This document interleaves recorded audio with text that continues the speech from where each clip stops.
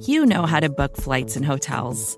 All you're missing is a tool to help you plan that unbelievable travel experience. That's why you need Viator. Book guided tours, excursions, and more in one place. There are over 300,000 travel experiences to choose from, so you can find something for everyone. And Viator offers free cancellation and 24/7 customer support for worry-free travel. Download the Viator app now and use code Viator10 for 10% off your first booking in the app. Find travel experiences for you. Do more with Viator. In 2022, Team Milk came together by sponsoring female marathon runners for the marathon in New York City. Today, they're more than 20,000 strong. In 2024, Team Milk is making an even bigger commitment to female runners and launching the only women's marathon in the U.S. designed for and by women. The inaugural Every Woman's Marathon will take place in Savannah, Georgia on November 16th, 2024. You can learn more and register for the marathon at everywomansmarathon.com. Hey, it's Max, and before we get started, I have a quick favor to ask. If you listen to a lot of podcasts, you have probably heard people say, can you go on iTunes and leave us a review or leave us a rating? Here's a secret. It actually is very helpful. We try not to badger you about it all the time, but I'm doing a quick, slight badger here. If you enjoy the show, please go to iTunes. Leave us a review. Leave us a rating. It's very helpful. If you do not enjoy the show, feel free to skip this opportunity. Either way, thanks for listening. Here we go. Hello, welcome to the Long Form Podcast. I'm Max Linsky. I'm here with my co-hosts, Aaron Lammer and Evan Ratliff. Gentlemen, hello. Good summer day to you. Hot in the studio. Who's on the show this week? This week, Catherine Schulz, the New Yorker writer, Pulitzer winner, National Magazine Award winner. Swept the board this year. Yeah, the most prestigious one, Best of the Year long form. A lot of people. America's most made up award. What kind of prize, what kind of trophy do you get for that? Best long form? You're going to get a T-shirt as soon as we get the samples printed, and then we start printing the real ones. But I can tell you, there is just a rigorous judging process. She won all those awards for a story called The Really Big One, which was about an earthquake that may happen anytime and also may destroy the Pacific Northwest. Yeah. It's an incredible article, and we spent a lot of time talking about it. But we also talked about her career. She's a very, very smart, very thoughtful person, and I really enjoyed talking to her. How about sponsors? We got one. Is it MailChimp? Yeah. Is it MailChimp related? No, it's just MailChimp. Oh, it's just MailChimp. Just okay. that straight OG MailChimp. Unadulterated, straight from the original stock MailChimp Classico. Simply the best way to send emails for your business or your project or whoever you need to communicate with. I'll tell you something about my favorite thing about MailChimp. You can start a list without even paying anything. You only start paying when you got a bunch of people subscribing. You just started a list. I did. I assume that soon many people will be subscribed and you will have to pay. That could happen. Yeah. But for now, it's free. And thanks, MailChimp. And now here's Max with Catherine Schulz.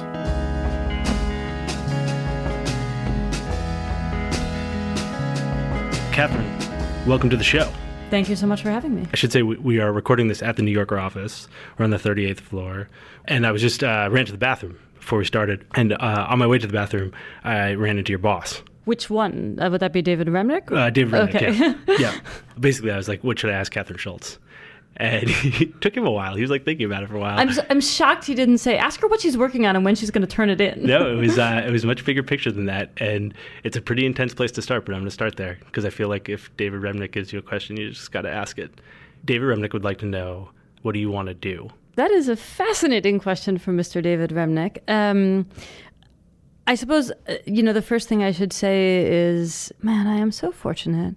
I mean, whose boss, when asked to pose a question, says, well, what do you want to do? I mean, what a lovely sentiment. I am being really sincere. He also said, you have to ask her about the Pulitzer, but that's boring bullshit. No, in seriousness, I feel very lucky to work somewhere where the thing that is guiding my work is truly what I want to do. And I do feel that way here. Answering that question is tricky. What do I want to do?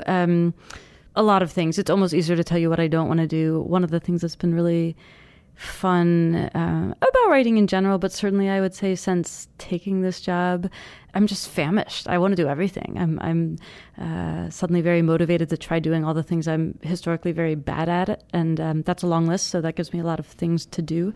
What do I want to do? I want to do more reported pieces. I find reporting terrifying, and it's kind of good in some ways to just kind of lean into that terror like a sort of hurricane wind. And what's terrifying about it? This will sound insane since I met you 5 minutes ago, but talking to strangers. I mean that. I'm actually, I love research. I'm very happy to lie on my couch and read things or do archival work. Being a book critic must have been sort of comfortable. Well, exactly. Being a book critic, right, very seldom are you called upon to actually talk to the authors. Many of the ones I like most are dead. It really removes that whole part from the equation.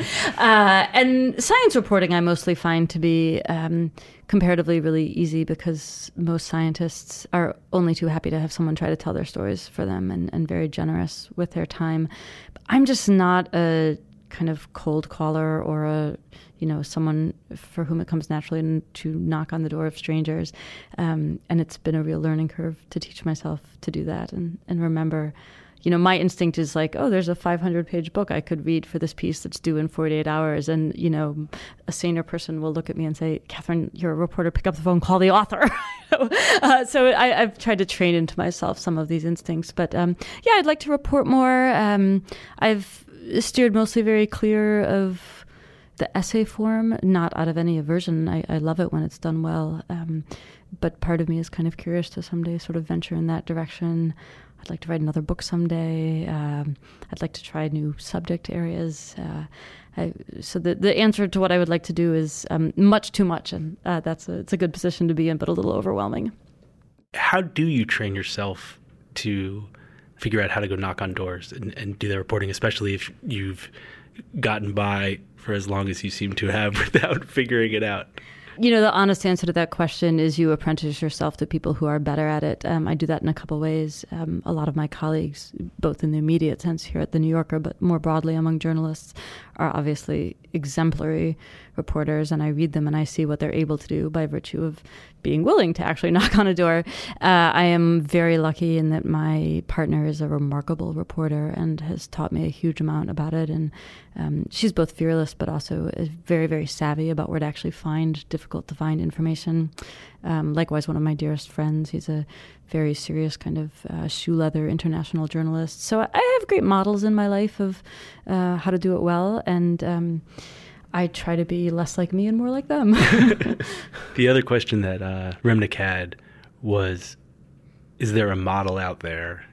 Is there some writer who has bounced around, whose sort of path or career you want to emulate? I don't think it's quite as simple as that. Like, there's not... I've met writers who have had a kind of guiding star like that. Sontag or Didion or, whoever. Someone sort of fixed for them an idea of what you could do on the page and in life as a journalist. I don't have someone like that. Moment to moment, piece to piece, I encounter people I really admire and wish I could do what they have managed to do. I certainly have a kind of inner pantheon of writers who I think are truly remarkable, and they stand as sort of bar setters, places I'd like to, or levels I'd like to rise to.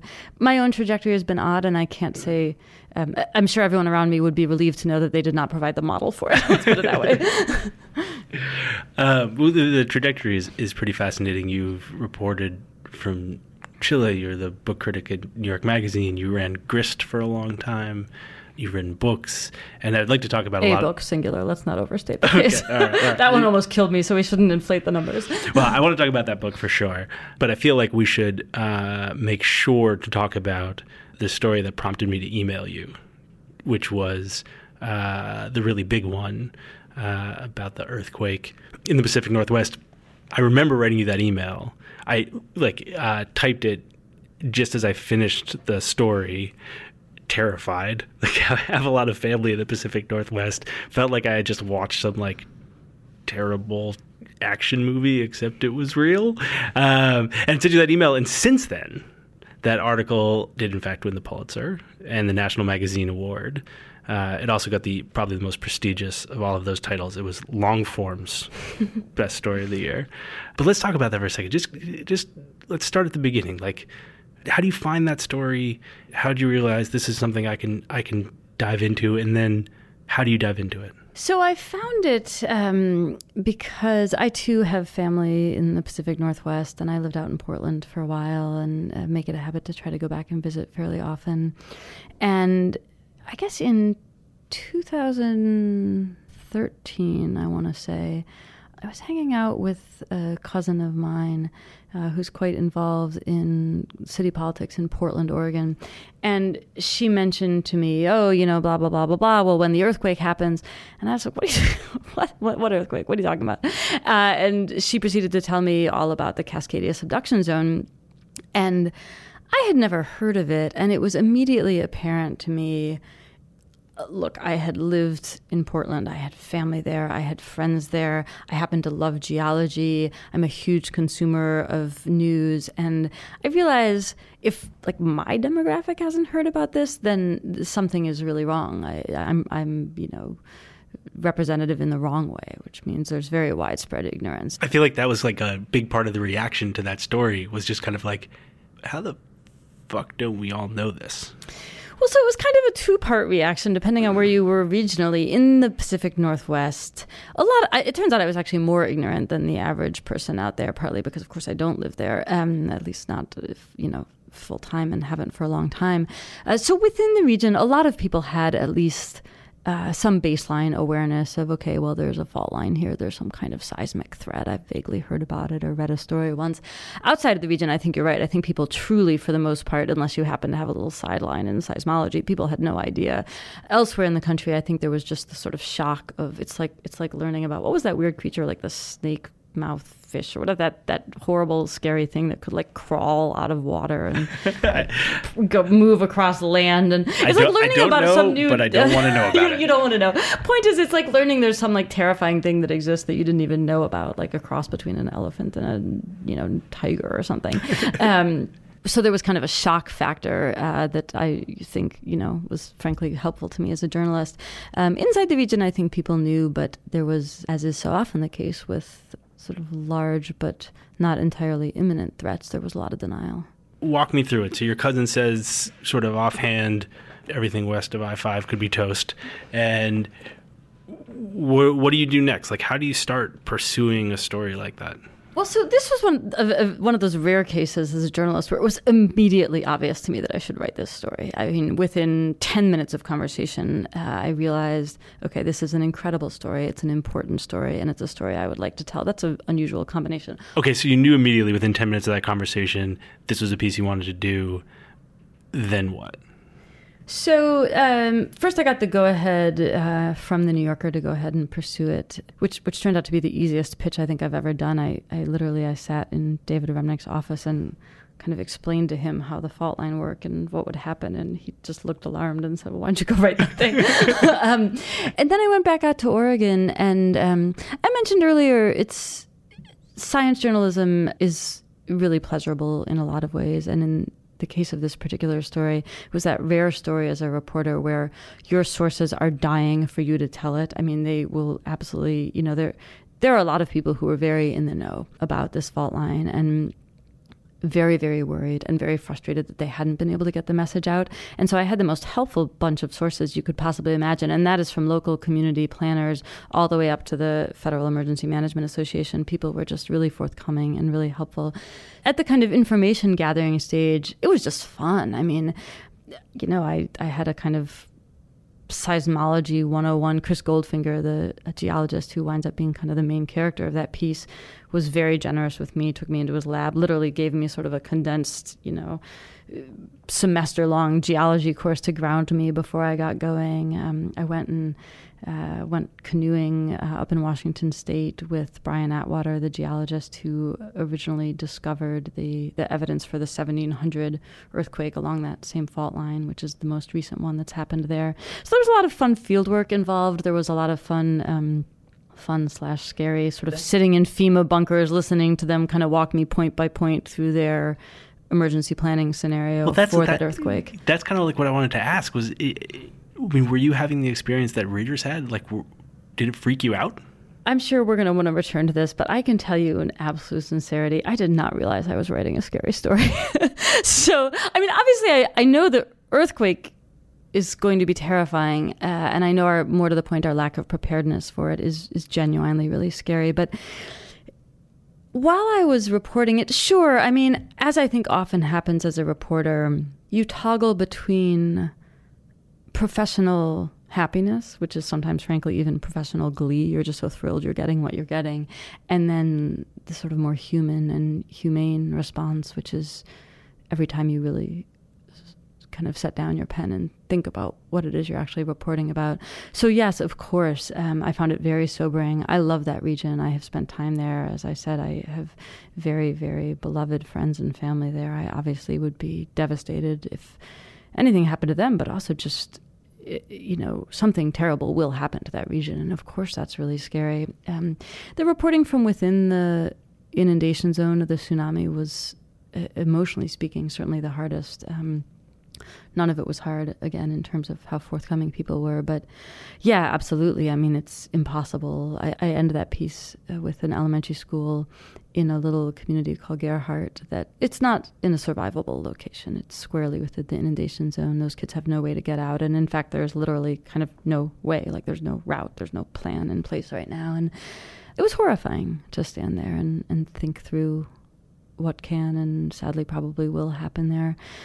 I guess what balanced that out for me, I mean, remember that at this point in my career, I have been working for the previous 2 years as a book critic, and it's quite rare, I can tell you, as a book critic, to feel like the work that you're doing has any real material importance in the world.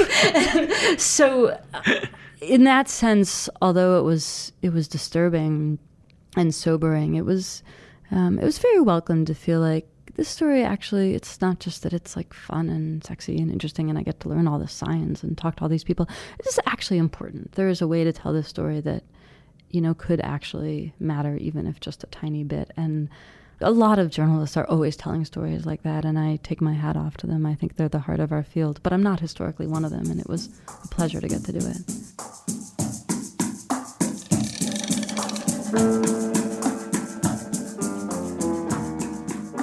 Hey, I'm going to put things on hold for just a second, tell you about someone who's making today's show possible and so many episodes of the Longform Podcast possible. That someone is Squarespace. And if you are someone who needs a website, be it for your writing, be it for your photography, be it for your business, be it for some store of your dreams, Squarespace is the way to do it. They've got beautiful templates. They work on any device. They've got 24/7 customer support if you hit a snag, but you won't, because you don't need to know a lick of code to use Squarespace. You don't need to know one iota of code. Everything's just drag and drop. You move it around. It looks good. Sort of like out of the box, it looks good. But if you want to customize it, it's super, super easy. Don't take my word for it. Go play around. It's totally free to set up a site. Go to squarespace.com. Once you set up that beautiful website of yours and you're like, oh, I'm going to use this for the rest of my life, sign up with the offer code LONGFORM and you get 10% off your first purchase. Well, that's a pretty good deal. Thanks to Squarespace for sponsoring the show. We really appreciate their continued support. Now let's get back to Catherine.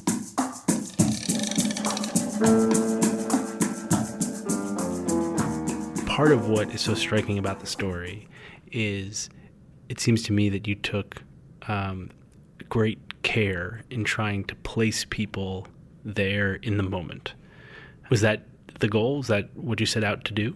I wish I could tell you it were that deliberate. Writing is so funny, and trying to actually talk about it is so odd because, of course, while you're actually sitting there staring at the legal pad page or the computer screen, it's all much more catch as catch can and improvised and frankly desperate than it sounds when you're dissecting it after the fact. So was that where, because it sounds to me like, at least from what you're saying, like you knew within seconds this was the story you wanted to write. You walked into Remnick's office and he was like, go. Everyone you talked to was like, please tell this story. We're spending our lives working on this issue and we can't get anyone to face it. Was the writing where you were all of a sudden like the gravy train stopped? Oh, it always is. It always is. I mean, look, I don't know, people's experiences vary wildly, of course. And even within one person's experience, like, yes, my own varies at least somewhat. But it is consistently the case that I am so excited and overjoyed when I'm reporting or researching or reading, and I'm, all you can think about is the kind of platonic form of the piece. Oh, there's this like incredible thing to be written about this subject. And then, of course, you have to actually sit down and write it. And oh, yes, that's always where the train stops, like lurchingly, right? And the passengers go flying, and it's all very painful and jarring. Please, no disaster metaphors. I'm sorry. Yes, just scratch that one from the record.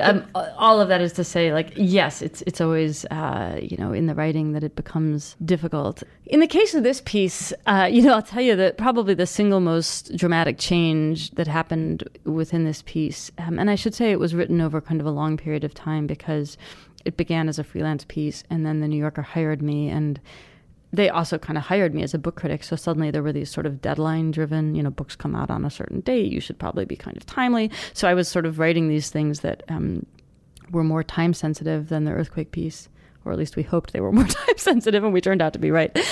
So the actual writing dragged on for kind of a while because other deadlines kept intervening. And in a way that was really fortunate, because I can't begin to guess how many drafts I went through, and drafts is kind of a funny idea because I tinker all the time as I write, so it's not like there's, a bunch of clear, very separate documents. But for a very long time, this piece started very differently than it does. The version that wound up in print, you said, I tried hard to put people there. Well, we open with Chris Goldfinger, this seismologist / protagonist of the piece, in the 2011 Tohoku earthquake in Japan, which is probably the best analogy for what's going to happen in the Northwest. So literally, like, the ground is shaking when this story opens. For a very long time, this piece did not open like that at all. It opened on a rainy day in the town of Seaside, Oregon, which is actually still where the piece ends. It ends with these kind of imperiled schools in Seaside. But it initially opened with this kind of sleepy beach view. It's very sort of pretty writing, but it's quite quiet. I mean, I was aiming for sort of this kind of Jaws-like undercurrent of menace, but in practice it actually was just sleepy. And the idea was I was going to kind of pan out to the ocean and bring us underneath, and there's the fault line. And I got overly wedded to it because I got to write a pretty descriptive paragraph about, the seashore or whatever. And these other deadlines intervene, and I went back to this piece at some point, and I read this opening, and I just thought, this is a piece about an incredibly huge impending natural disaster. Like, give the people what they want, right? Like, this is not the moment to kind of have our sleepy little pretty descriptive paragraph, like, have an earthquake. So I got there, but no, I can't say that from the beginning I had some crystalline vision of, this is how this absolutely has to open. The opening was a torment to write. You referenced Jaws. Were you thinking about it like a movie? Probably not, although, yes, I did just make that reference. I'm rarely thinking about things like movies. I wish I were a more cinematic thinker. I'm a very idea-driven thinker and a very language-driven thinker, and I have to really remind myself to think in terms of scenes, not just visual ones, but interactions, drama, humans moving across the world as we do. I think I asked that only because it's the only way I could understand it while I was reading it. It just doesn't seem real. I mean, in my experience, at least, was several times throughout the process of reading it, and I just read it, reread it again today, it gets progressively more real in this way that is both quite powerful and quite unnerving. But for some reason, for a while, the only way I could think about it, even while reading it, was sort of as a movie. It didn't feel quite real to you. You've identified indirectly a fundamental conundrum about writing that piece. So when I was in the excited stage and like, oh my gosh, this is such an incredible story, I can't wait to tell it, I thought it was going to write itself, which is a phrase I actually do not believe in. It's obviously invented by non-writers to torment the rest of us. Nothing writes itself. But I thought it was going to be relatively easy because I thought, natural disasters, what could be more fun? And I knew the data I had to work with. I mean, I'd sat with these FEMA people and looked at their numbers, and it's staggering. And I thought, this is going to be easy for once. And then I sat down to write, and I realized that I had an incredibly fundamental problem, which is that I was writing about a thing that hadn't happened yet, which is why you're saying, well, it didn't seem real. It's not real. It hasn't happened. The last time it happened was in 1700, and nobody alive, witnessed it, remembered it, has been told about it. There's no, historical record about it, or at least very minimal one. And that turned out to be truly a dilemma in the sense that reporters, the kind of fundamental tool of our trade is facts. We build stories out of facts, and there are no facts about an event that hasn't happened. Now, there are things like these FEMA forecasts and there are certain kinds of facts, number of brick buildings in the region, so on and so forth. But there's not a fact of the matter of what actually happened during the disaster. The disaster hasn't happened. So I was put in this funny position of, as you say, writing about a thing that in some kind of deep sense was not yet real. Mm-hmm. How do you do that? Well, as it turns out, I did it in the future tense. I really wrestled with that. I didn't quite know how this piece was going to open, and I wrote a bunch of different openings, including this sleepy one that I got wedded for too long. But I knew how it wasn't going to open, which is with a thought experiment. I am unjustly allergic to thought experiments. I have seen them done beautifully, and my baseline belief about writing is that absolutely anything can be done well. But a lot of people have written about this disaster, and I had read versions of it that are like, it's 9 a.m. on a, beautiful July Sunday in 2018 when suddenly, and I just couldn't bring myself to go down that road. And so the piece doesn't open that way. But I did realize, well, at some point, the earthquake has to happen. The tsunami has to happen. And I deferred that until I felt I had built the science behind it. And then it's not exactly a thought experiment because I don't say it's happening. I say this will happen. And so the future tense is a deliberate decision on two fronts. It's first of all to stave off the thought experiment. It's not happening in the present tense. It hasn't. It isn't. But it's also not happening in the conditional tense because I talked to the scientists and they said it's not an if. Right. It's not an if. It's a when. So I went with the future tense. It's very unusual as a journalist to get to write extensively in the future tense. It's this like constant reminder, like don't be confused. This is not like an if question. This is a when question. There's another piece of that story which I wanted to ask you about, which is there's a moment very close to the end in which you basically try and explain or wrestle with why we're in the situation we're in.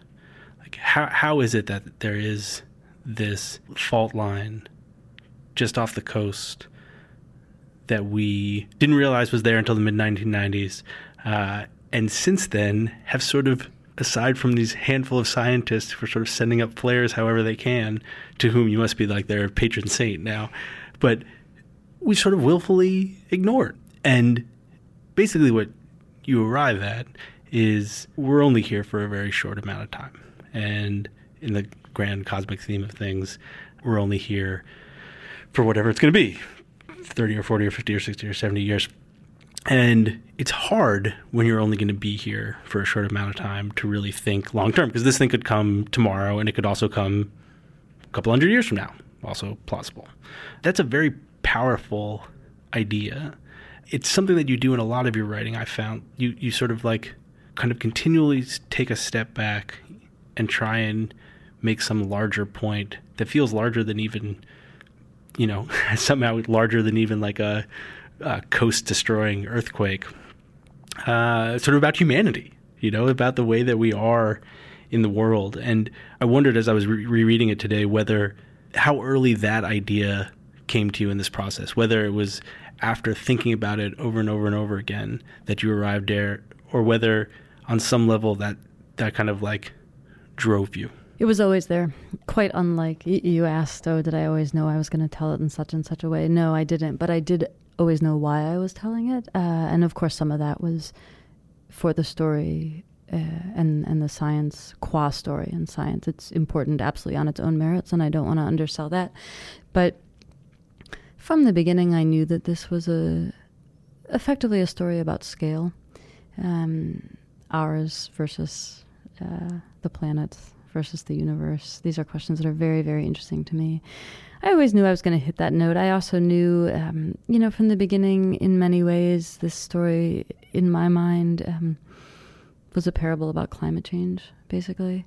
Another imminent, catastrophic problem whose range eludes us, because it's hard to think on that time frame, because while we were basically oblivious to it, we established an entire culture and civilization dependent on continuing to run as it currently runs, which is very much what's happened in the Pacific Northwest as well.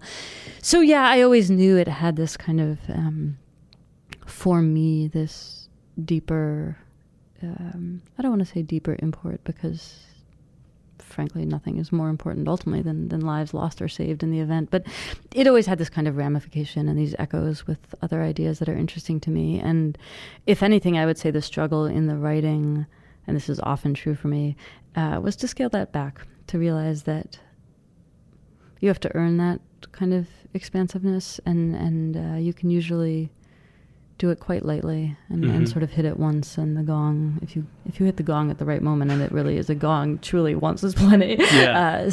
But yes, I always knew it was going to be there.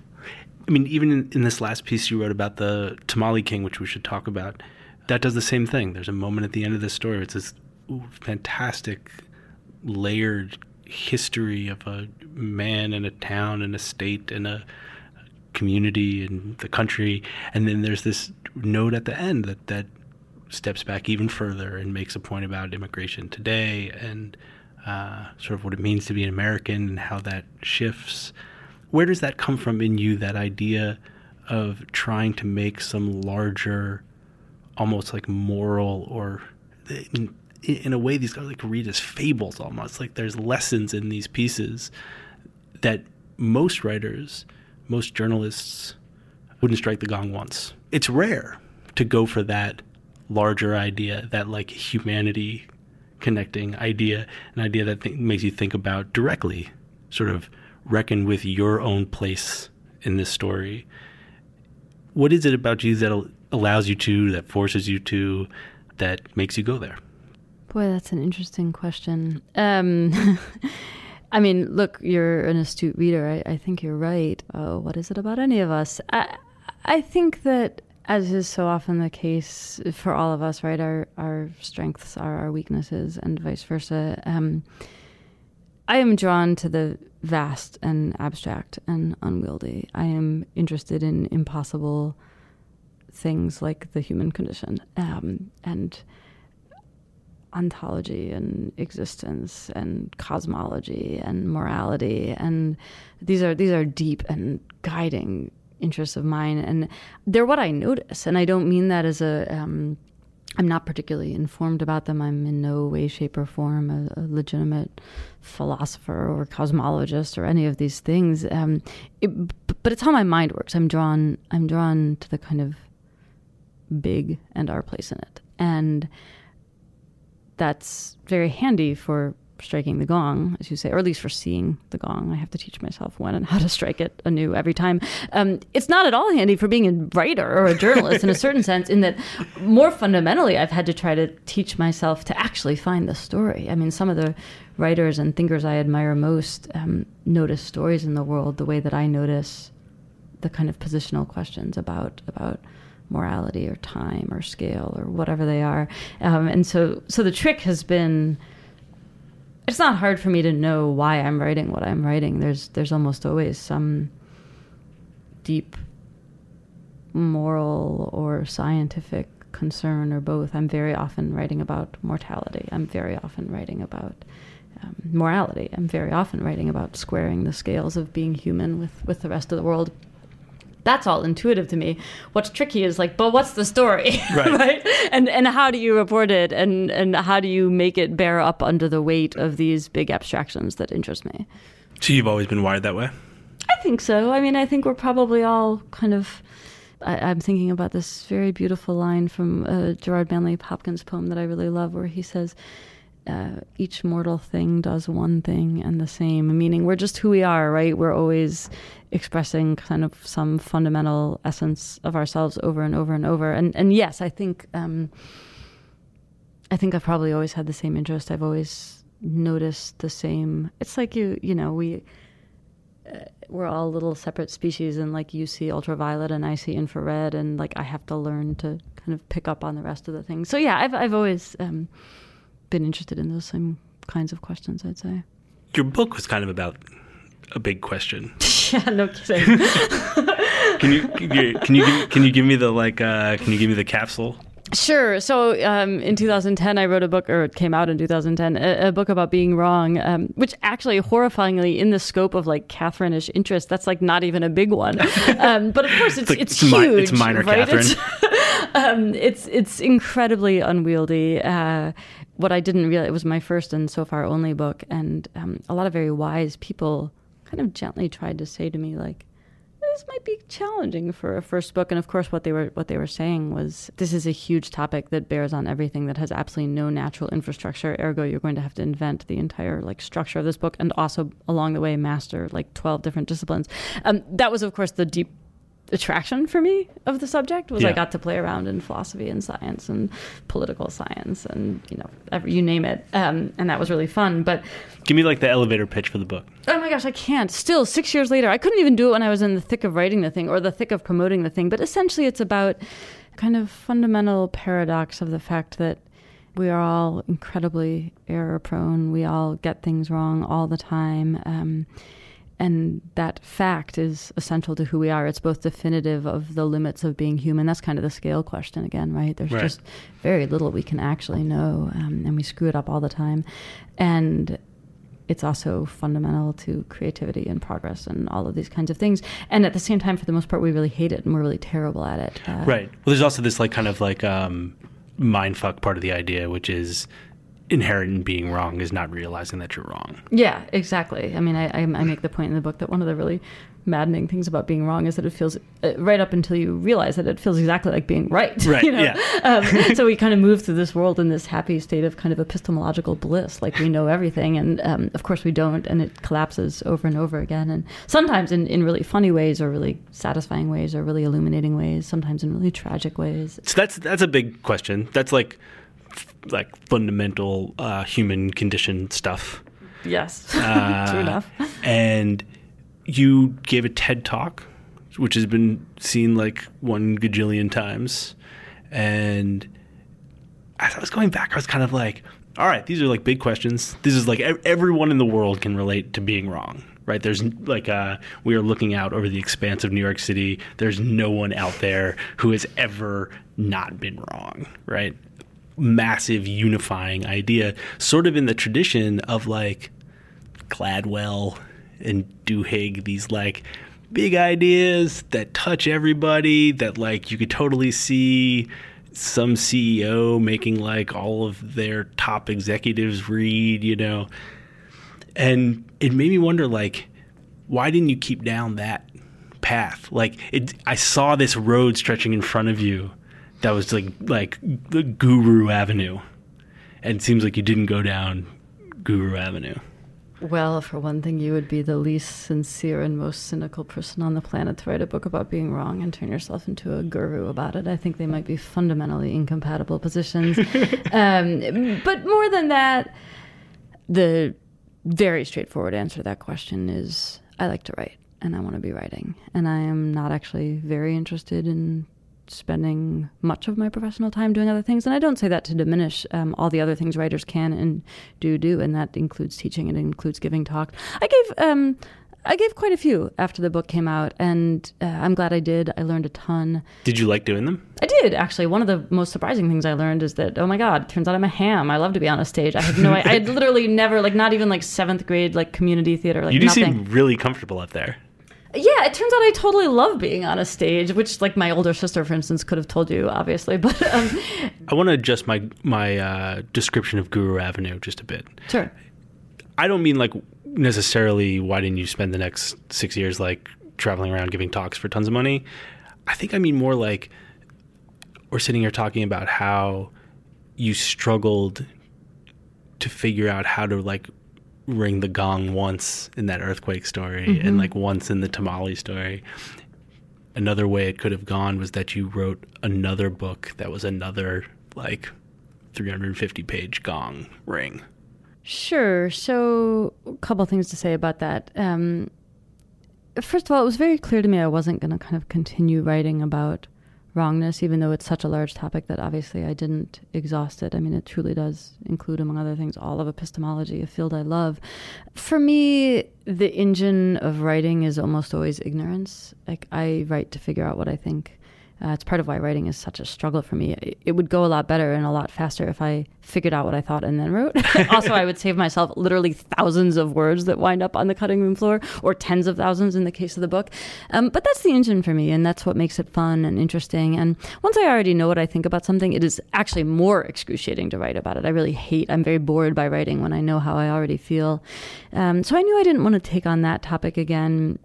I'll wrap up the kind of guru piece just by way of saying I did at some point for New York Magazine write a piece about big idea books, which people could very legitimately say, well, that's a category of which that my own book arguably has a place in.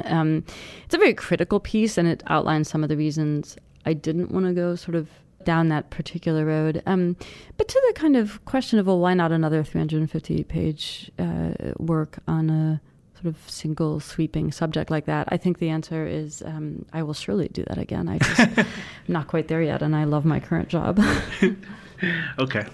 I didn't mean that as pejoratively as it seems like you took it. I don't mean it as pejoratively as it sounds like I might have received it. I think, look, there's a lot of roles for books and writing in culture, and I think absolutely one of them is to help people make sense of their lives. But for all I care, one of them can be to help corporations, run better. It's not what I want to do, but I don't think I don't offhand dismiss it as a, inherently, in every instance, objectionable goal. But it is true that when you write a big kind of idea-based book that everyone can identify with, like Being Wrong, that has certain kinds of obvious implications for practical life, there are a lot of enticements to just carry on speaking about it or writing on the same theme. Were you enticed? I mean, long enough to, do it for a little while. And I think I sort of made a promise to myself when the book came out that I would just say yes to everything for a solid year. It seemed like I had killed myself to write the book. The least I could do on behalf of my publisher, my editor, my incredible agent was like, do my part to try to make the book work. And it felt like one piece of that was saying yes. But that was my own moral calculation. I don't at all mean to dismiss. I admire writers who step entirely away from that world and handle it differently. I decided to say yes. I'm glad I did.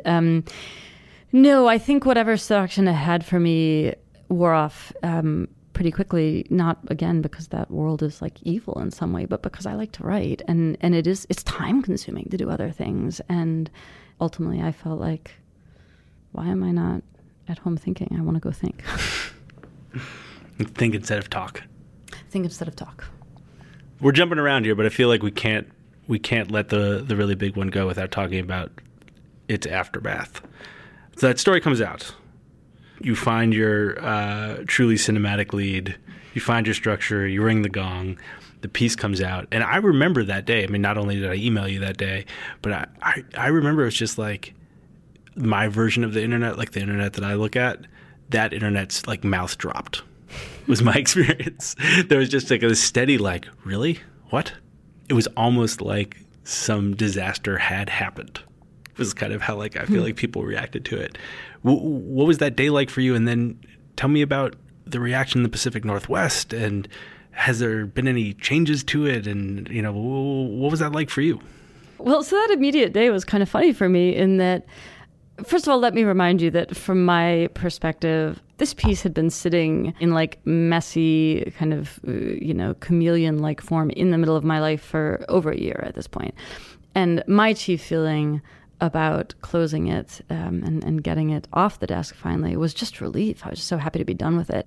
I can remember really liking the art they did for it. Beyond that, I didn't really give a thought. I had a lot else going on in my life at that moment, good, exciting stuff. I didn't really give a thought. It's almost like you didn't see it coming. Yeah, well, truly. I mean, some of this also is a kind of after effect of working as a book critic for a while. Book pieces, which I love writing, tend to kind of sink quietly off into the, under the ocean of other more sexy stories out there. So I didn't really think about it. And then, I mean, in a very sort of immediate way, what happened for me that day, I had relatively recently started a relationship with the woman that I'm with now, and I was actually out in Oregon, and she had just come out to visit me. So for one thing, we're 3 hours behind, right? So like the New Yorker world and the East Coast, like the piece has already gone up. People have long since started reacting.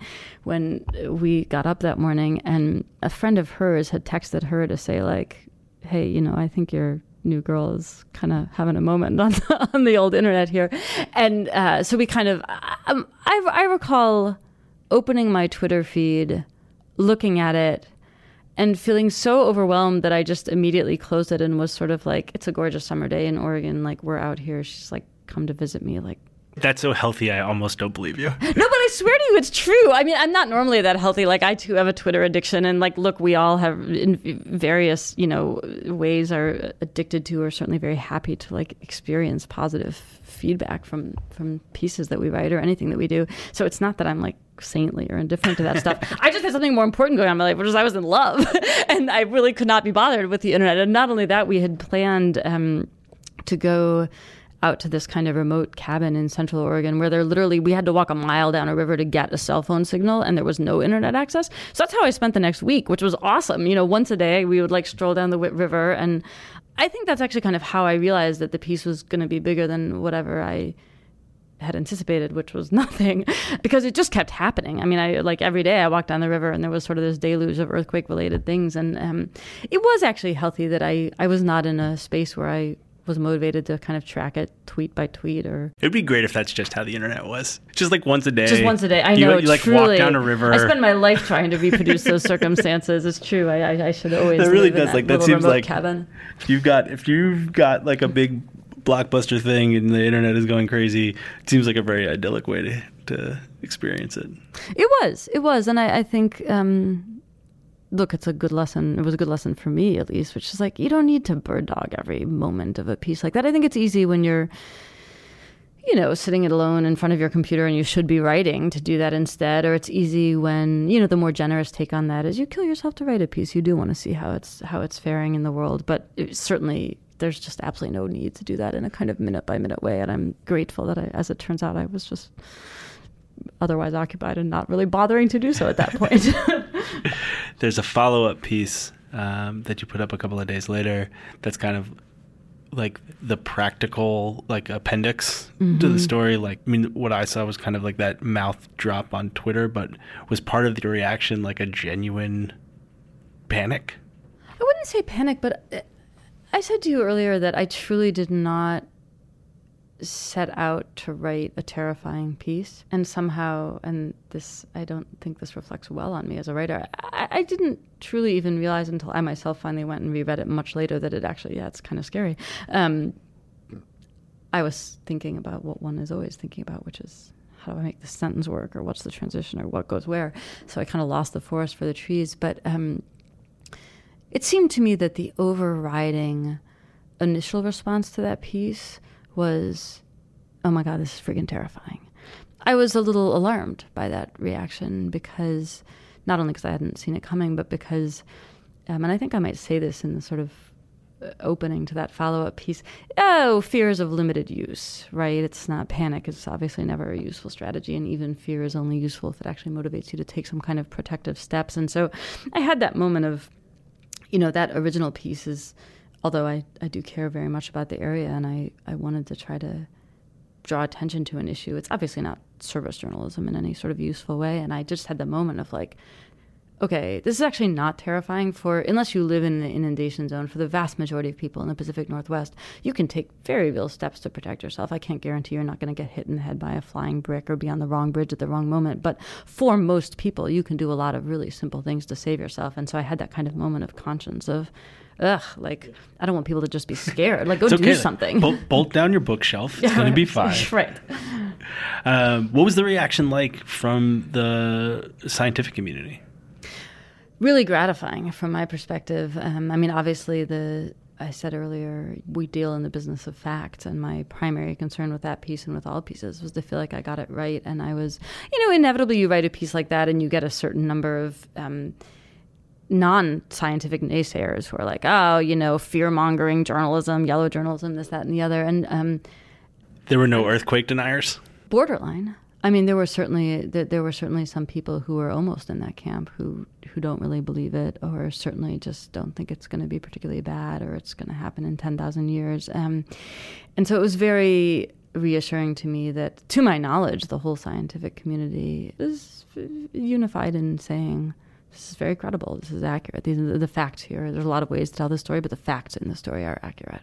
And has there been an impact? I think there has. And I don't want to overstate it, because the things that would make the largest difference are things like, fixing the whole infrastructure of the Northwest, which our whole country could stand to do. And, that's a long ways away. Those are, $1 billion, fixing every bridge and highway type projects.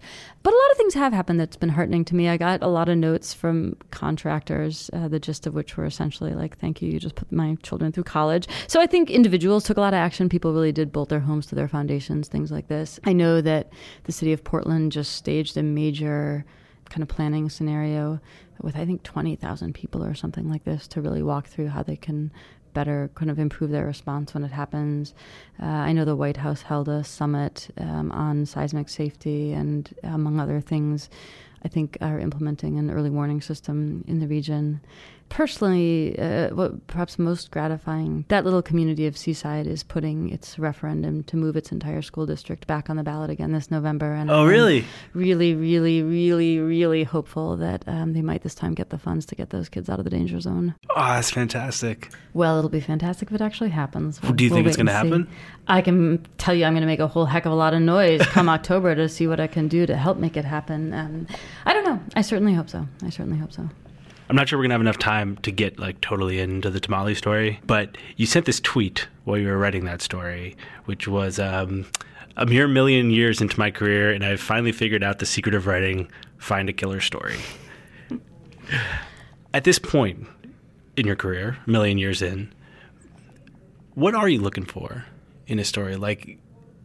You're in a position here, it feels like, where you can kind of write about whatever you want. On a basic level, I'm looking for stories, which, although this sounds ridiculous, actually is kind of a shift for me. I mentioned I'm always drawn to ideas. I notice big abstract things in the world. And so I've always kind of registered ideas. And now I find I'm very interested in stories. I would love nothing more than, this will never happen, but I dearly wish that my next book were going to be just a yarn, like a book length, like The Perfect Storm. And I'm not kidding. I actually think that book is incredible. So part of me, I've got an eye out for a really wonderful yarn. The story of Louis Tamale was a great yarn, and I was so happy to find it. And I would love to tell some more of those. But that said, I do always still notice the ideas. I notice beautiful books, and I want to write about them. I notice things about how we speak, or how my own mind works, and I get distracted and want to write about those things. So I know that I don't want to be guided. The risk of something like that earthquake piece is you start to feel like you get a little taste of, for instance, how much more people like to read about natural disasters than literary criticism, and it's easy to be seduced by that. And I know I don't want to do that. I don't want to go chasing things that I think are kind of hot stories. Why?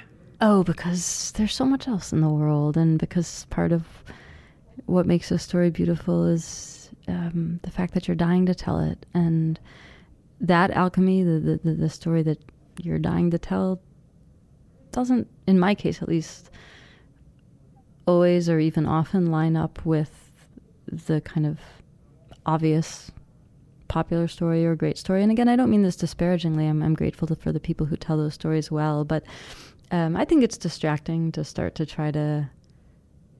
I'm glad that there's people at this organization that do things like crunch the numbers on what stories get the most hits, because I would like for the New Yorker to survive and remain economically viable and so on and so forth. But I don't want to become that person. I don't want my own choices to be dictated by what I think is going to fare well with other people. I'm interested in the things that I would love to write, either because they kind of land squarely in the stuff Catherine is obsessed with category, or because they kind of push the boundaries of what I feel like I know how to do.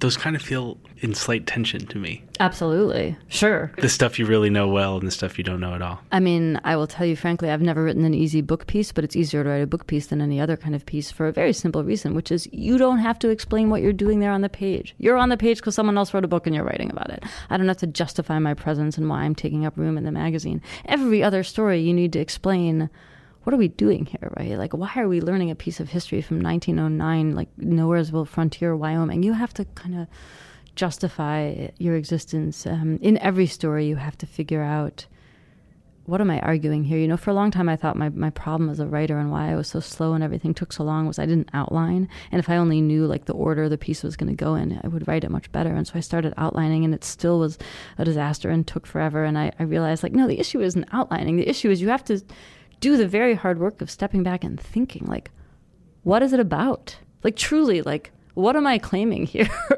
You know, that's the guiding light that's going to pull you through the piece, not like this section and then that section and then that section. I mean, you need to know that at some point you have to put things in order, but there's a lot of order things can go in, but order is irrelevant if there's not a worked out, coherent idea that you know you're writing about. Do you think it's only recently that you've been able to sort of take that step back and see that consciously?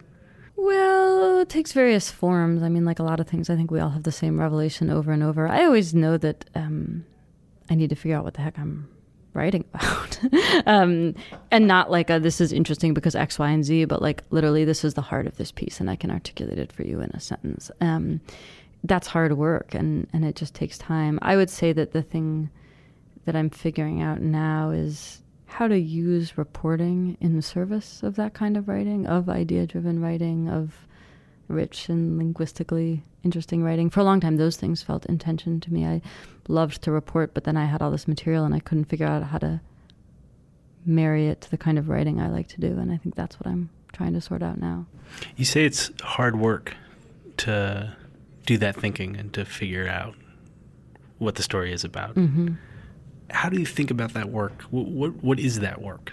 It is literally like thought. It is the work of the intellect. I mean, I never experienced this more clearly than while writing the book, where I could feel it. It was like a muscle I'd worn out. I mean, you're just trying to figure out, like, okay, I'm writing a book about wrongness. Like, truly, what would be the logical structure for a book like that? What's the claim? How then do you lay out the idea? Like, why do you decide to put X chapter first and X chapter next? And those are questions about logic, and they're questions about, they're intellectual questions. Like, even in something as, quote, straightforward as a book piece, at some point you have to figure out, at least part of this is an issue of length. I think if you're writing a short, I really admire Dwight Garner, one of the daily book critics of the New York Times. That man can write a 1,000-word piece about a book, and it doesn't need a lot of structure, and it doesn't need a grand claim. He's very witty, and all he's doing is telling you what the book is about and how it works, and he's smart about literature, and it's a pleasure to read. I'm often working to the tune of 5,000 words, and if you're going to convince someone to stick with you for that long, you damn well better be making a point. And my job is to figure out what that point is, and it's shockingly hard. I mean, it really is like, why this book, right? Like, why does it merit attention when the 99 other books in my TBR stack, my to be read stack, are getting ignored right now? And what am I trying to say about it? And am I making a deep point about literature? Am I making a deep argument about literature? I don't know how to explain it better than to say that it is actually the work of thinking, of trying to clarify first for yourself and then for your reader an idea. And that idea can be as simple as, this is someone deliberately striving for and endorsing the category of the great American novel and wielding it in this particular way in the history of, you know, ideas about great novels and great American novels. Or it can be, you know, okay, this piece is my like little like anti-Trump cri de coeur, and here's what what is it deeply about? It's deeply about certain ideas about being American. And maybe you never even see that stuff in the piece. Maybe it's scaffolding that drops away because once, as a writer, you know what you're writing about, you don't need to hit the gong, or the gong sounds all on its own if you do your work right. But you got to know what it is. Does that work get easier? I don't think so. I keep waiting for it to. I wish it did. I think some things about writing get easier. I've gotten better at, the famous murdering of darlings. I can let go of stuff quicker when I realize it's in my way. I can iterate a little bit faster. I've gotten better at realizing when I actually do need to just go think, but the thinking itself, it can't get easier because it's bespoke every time. You're not thinking in the abstract, like lifting a 20-pound weight this week and a 25-pound weight next week. You're thinking about a particular thing, and so it's always novel. If it were the same answer as last week's answer, you'd be writing a boring piece. You'd have already written it. So no, I think it's just really hard every time. Maybe we should end on that uplifting note. On that hardening note. Catherine, thank you very much for taking the time. Thanks so much. It's been a pleasure.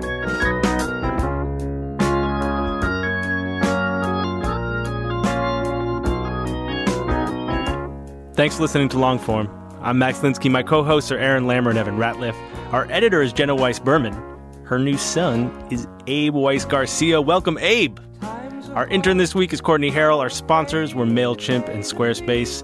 Thanks to them, and thanks to Catherine Schultz. That one was a long time coming, but it was worth the wait. We'll see you next week. When you need a bit of love, 'cause your man is out of town, that's the time you get me running, and you know I'll be around. So I guess what you're saying is you don't really have an answer for Remnick. I have an answer for Remnick, who wanted to know, what is it that I want to do? I would hope that all of us should be so lucky as to have that be an answer that evolves all the time. My great joy in being here is, I want to do something this month and something else next month. And that sounds like dilettantism, but I think at its best, it's actually just curiosity. It's just fun. The world is so big. I don't know what I want to do in 5 years. On a good day, I know what I want to write right now. And I think that's enough for me. Why do you run? Why does anyone? I always thought that runners loved running, and that's not the case. Most runners hate running, but they choose to do it. In the new docuseries Running Sucks, brought to you by Teen Milk, Abby Ayers learns why women runners everywhere are driven to go the distance. It really is about taking my power back and proving myself wrong. Teen Milk is about fueling women's performance and helping them along their marathon journeys. You can sign up now for the inaugural Every Woman's Marathon, taking place in Savannah, Georgia on November 16th, 2024. Learn more and register at everywomansmarathon.com.